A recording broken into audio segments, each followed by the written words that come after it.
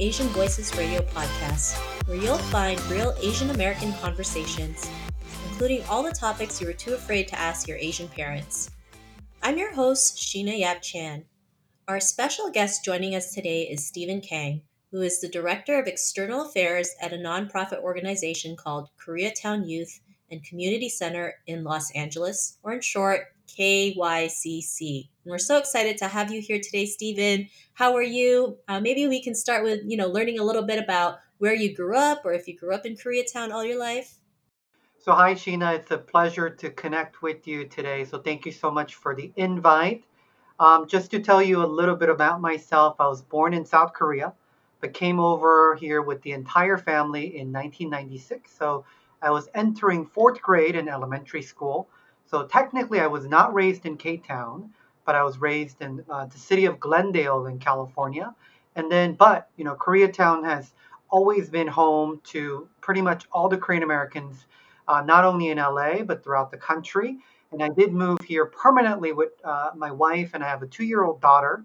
We have been living here for the past, well, not my daughter for the full time, but me and my wife for the past 6 years. Awesome. Well, thanks for sharing that. And what was that like migrating from South Korea to California in 1996? Was English already something you learned, or was it something you had to learn as you migrated to the US? It was a big cultural shock because, nowadays, if you look at California, America, there's just so many diverse Asian American cultures, language support available. But back in '96, it only sounds, not too long ago, but uh, there wasn't much Korean American population, even in LA, in Glendale. I think in my classroom at the time, I was one of two Korean students, ethnic Korean students, and we didn't have very many Asians. So I enrolled in ESL, English as second language, picked up the language rather quickly, helped my parents. But now, fast forward to 2022, back where I grew up in Glendale, there's a lot of Korean supermarkets, Korean banks. If you call the local utilities, you can dial number 2 for Korean language support, which is amazing. I love that. And also, when I migrated from the Philippines to Toronto, Canada, I also had to take ESL classes. And this is like in the late 80s, early 90s. So, way, way, way back. But what was it like, growing up here, right? Like growing up in the States, especially you mentioned you were two of Korean students in your class. Did you ever feel like you were left out, or you felt like, how come I didn't look like everybody else? Why did I look different? Because I know most kids who migrate, especially when there's no representation, we just feel like, why don't I have blonde hair and blue eyes, right? Why can't I look a certain way? I just wanted to know about your experience. So that what you just touched upon is very important for me because that is one of the reasons why I'm doing the work that I'm doing today.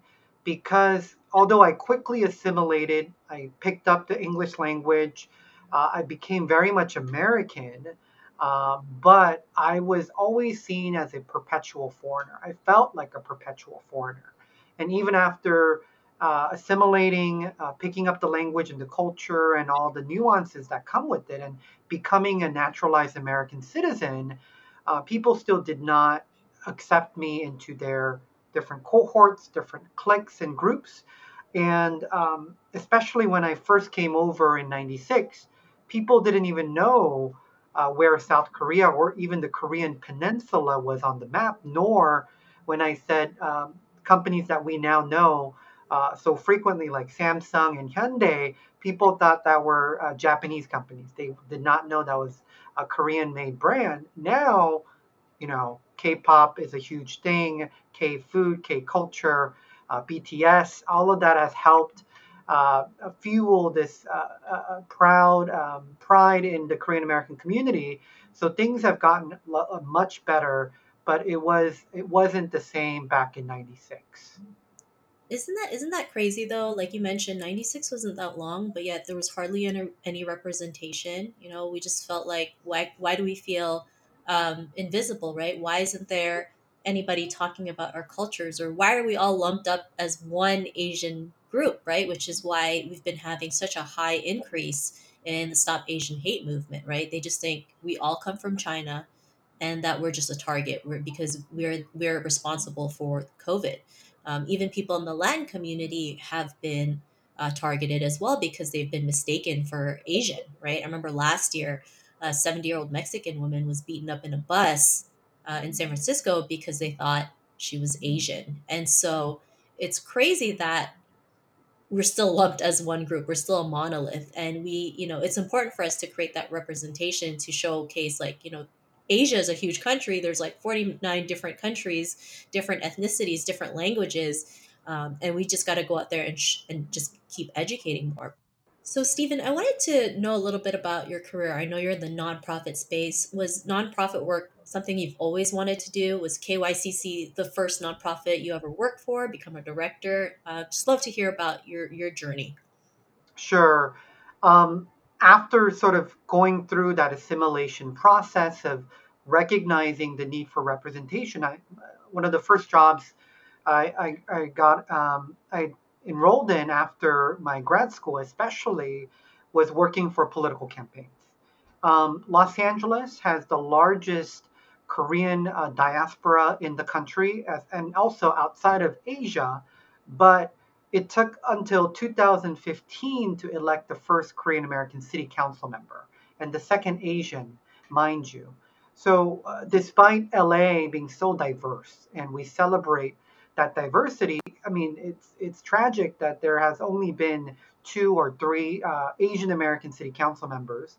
So I worked on that historic campaign in 2015, where David Rue became the second Asian and the first Korean American LA City Council member. So after that historic campaign, I wanted to continue in sort of the community work.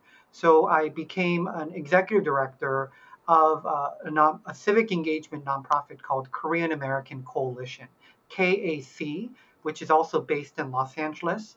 And at KAC, my work involved a lot of voter registration, civic engagement, student leadership work, Model UN, and other types of engagement. And I've been sort of building upon that. And after my work at KAC, I went back to sort of more of the government sector where I was a district director for an elected official for the state assembly for California. And then about almost 5 years ago, I joined KYCC as the director of external affairs. Awesome. And what is your role in KYCC? What is the mission for KYCC, and why is it so important for you? Right? I know you live in Koreatown, and I know there's been a huge increase in also in the Stop Asian Hate Crimes, right? But yeah, I wanted to know what your role was in KYCC. Sure. So my role at KYCC is I'm one of the directors in the leadership role here at KYCC, and different nonprofits specialize in different types of services. Unlike my former employer, KYCC focuses on direct social services. It ranges from mental health counseling, after school programming, preschool, drug treatment, environmental, affordable housing, and we have so much more. So we provide direct social services, and we were founded back in 1975. And at the time, it primarily focused on helping at risk Korean American youth who had nowhere else to turn after school. So KYCC at the time was helping at risk youth, but it has evolved over the years with the evolution of Koreatown, where Koreatown is not only of Korean Americans, but of Latinos, African Americans, and others. So we serve just as many Koreans as was Korean Americans. And my role with the agency is making sure that we send out, disseminate information, so communications, social media, government and external relationships, so that we bring in resources to continue the work that we do. So we've been very blessed to grow to a size about 170 employees across the greater Koreatown area, providing services to over 10,000 people annually. Wow, that's amazing. And it's these programs that are so needed, right? Especially when kids have nowhere to turn to or nowhere to go, or they feel like they can't ask for help. You guys are here providing that, right? What are some of the programs that the kids get to do in KYCC? So For the youth programming, I am very proud to talk about our preschool, Kidstown. We have 72 kids enrolled, ages 2.5 to 5. And I'm proud to say that we're the only sort of the preschool institution in the area to provide trilingual educational curriculum. So we teach our kids in English, Spanish, and Korean. So when you enter a facility, you not only see the diversity of LA, but also you hear that diversity of languages. And studies show that uh, kids of that age group are like the sponges where they just soak up all of that information. And when you have that base, later in life, you can pick up these languages much better. And also, we have a great after school programming because although Koreatown has become a destination for foodies and entertainment and all the amenities that come with it, there are still many low income families and kids out here. So we try to provide after school tutoring, mentorship programming, late night study programming. And then also we have a very robust environmental programming where we remove graffiti and we plant trees in the neighborhood. So many students get involved with that to volunteer their time and services. Awesome. I love that. I love that at such a young age they can learn three languages, right? Being able to set that foundation so, when they grow up, they just have more choices. They can, there's just more opportunities for them, which is so important. What have been some of your favorite moments working in KYCC? Like maybe there was a child that you helped out that really just like it really changed them for the better. I'd love to hear some of the success stories that you've had.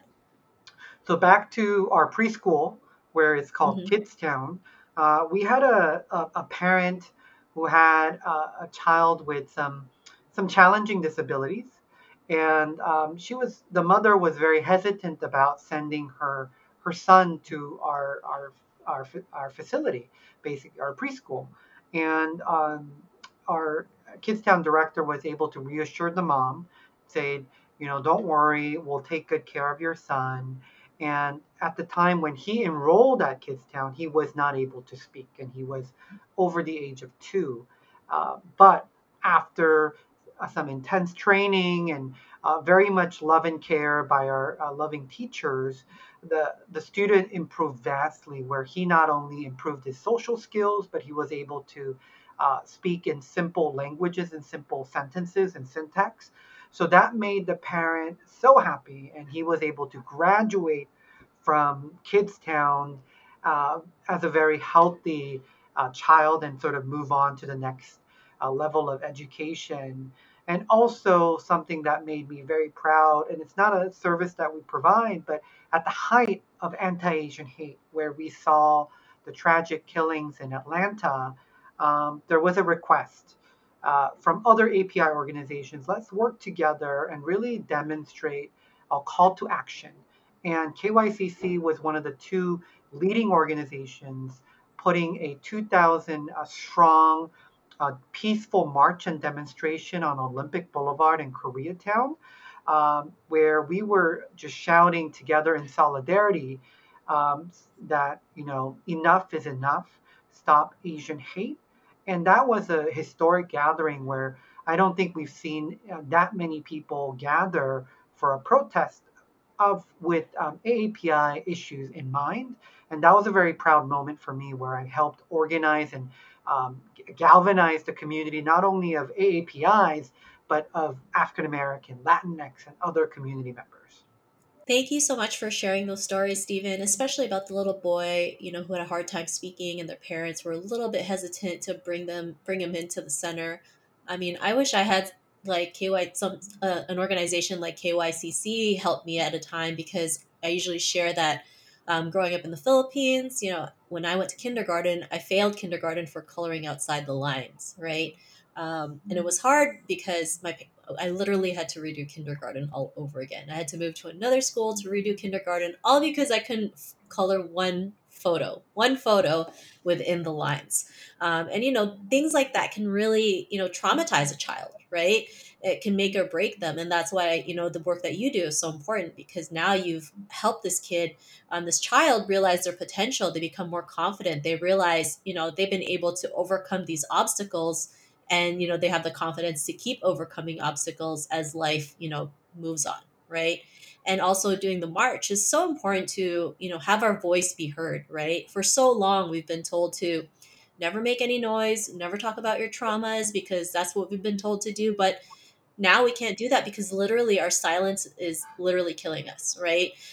Even with the Atlanta shooting, it took forever for media to even say the victims' names, right? They kept humanizing the shooter, saying he had a bad day and things like that. And it's like, this is not it. Like, because we've been seen by the model minority myth, thinking just because our ancestors endured all what happened, like in the 1900s and before time, we're supposed to do the same thing, but we shouldn't, right? Because look what it's happening now. Like Koreatown, right? Koreatown has had a huge rise in anti-Asian hate since then. Maybe elaborate a little bit what has happened, because I don't think people are aware, right? As much, like, I wasn't aware Koreatown was a there was a huge uptick. I've seen a lot of crimes happening in New York and Oakland, but not Koreatown, right? Because nobody ever talks about it. So I'd love to hear from your perspective, since you're like in the heart of Koreatown. Sure. Koreatown has had its fair share of very high profile um, anti Asian hate incidents and crimes. And what's unfortunate about it is, at the height of the march and the demonstration across the country, we saw a lot of coverage where local media, social media, and everybody was amplifying the message. But fast forward to now, we have less. And although the crimes have gone up consistently over time, we are not receiving the same level of resources and other assistance. But what's been traumatizing here in Koreatown is that there has been a lot of brazen attacks during the day to Korean seniors who are just waiting for a bus.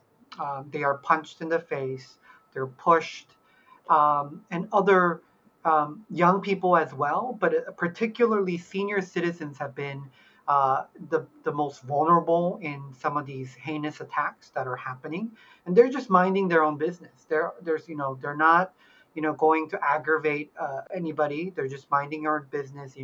Going about walking down the sidewalk, walking, taking a stroll, waiting for the bus. But these incidents are consistently happening, and we're asking for more help, more people to amplify. But the other trouble that we're dealing with is that the community as a whole, just like you mentioned, where we're taught to be quiet, work hard, don't make all this ruckus noise. So, and we're still dealing with a lot of underreporting of cases where our police department or our elected officials or officials would come to me and our association and be like, look, Steve, look, Stephen, look, KYCC, we don't see that many reports. We can only go by what's reported on the data. But you and I both know that that data does not accurately reflect the true number of victims. So that is something that we're also educating the community about, that no matter how small the incident you might feel, it's important that you report that data to the appropriate agency. Yeah, and I mean, it's so true. Now's the time to not stay silent.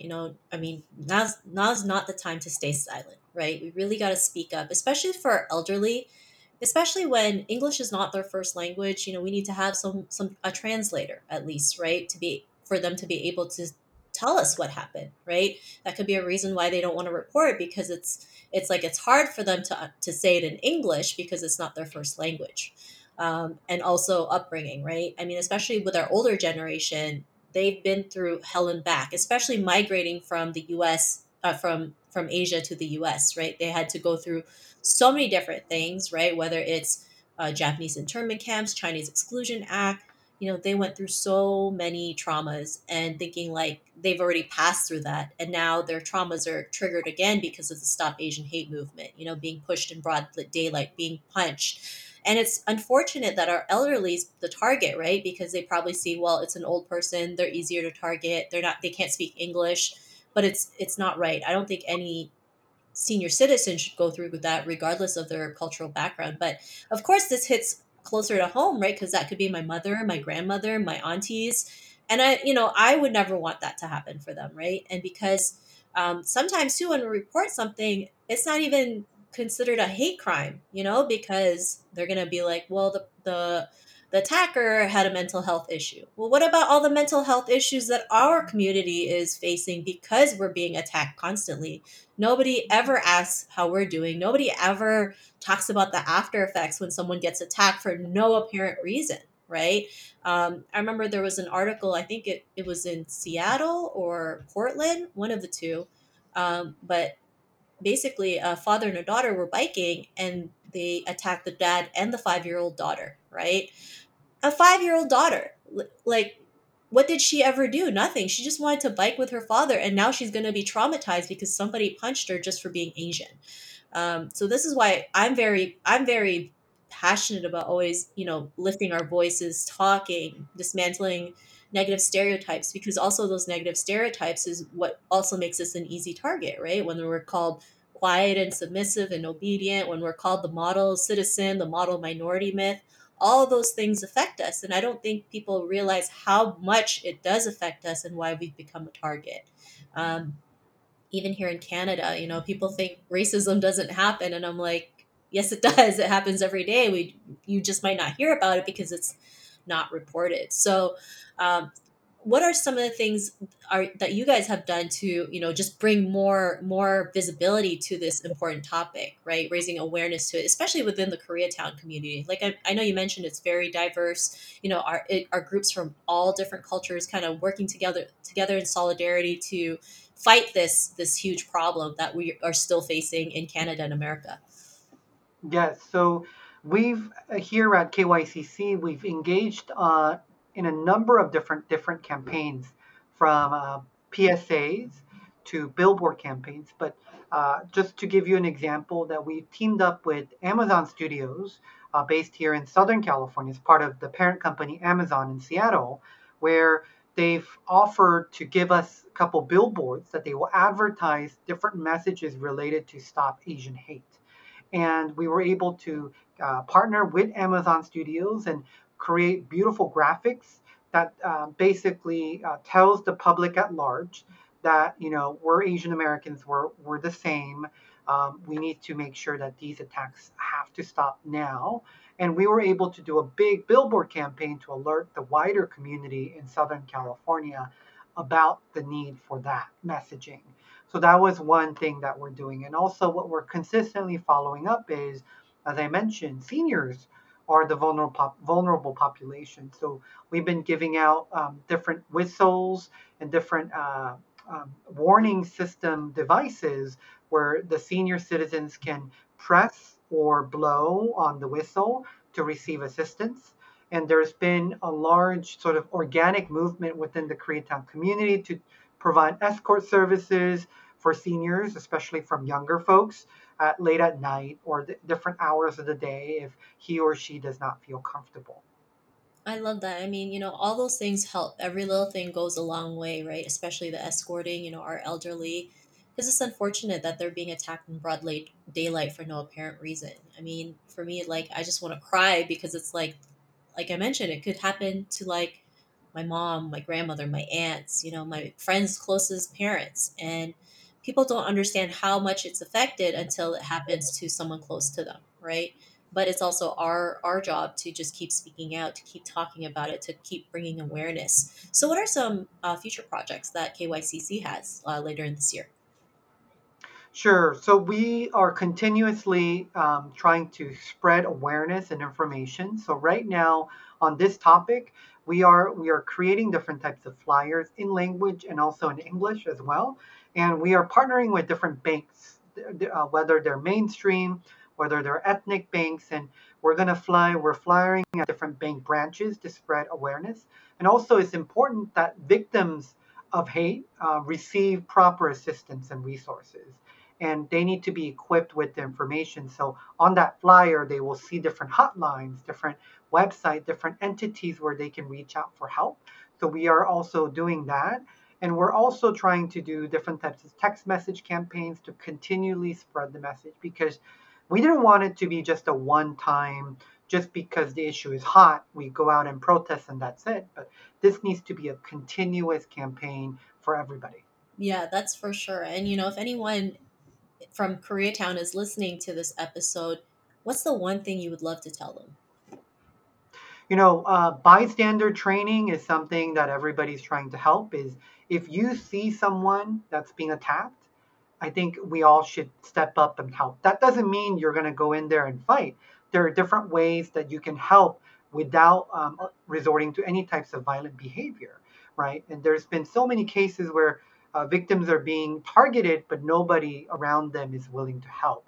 So different types of bystander intervention training is happening, but also being that voice, being that good Samaritan, I think that is going to be key in ensuring that all of our seniors and other vulnerable populations stay safe. Thanks for sharing that. And one more thing, Stephen, if our listeners wanted to learn more about KYCC and how they can help or make a donation, is there a website that they can check out? Yes, all of our handles are the same, whether it's website or social media. It's kyccla.org is our main website. And our social media, I think you'll get all of our updates is at KYCCLA on all of our, whether it's LinkedIn, Facebook to Instagram, you can find us via KYCCLA.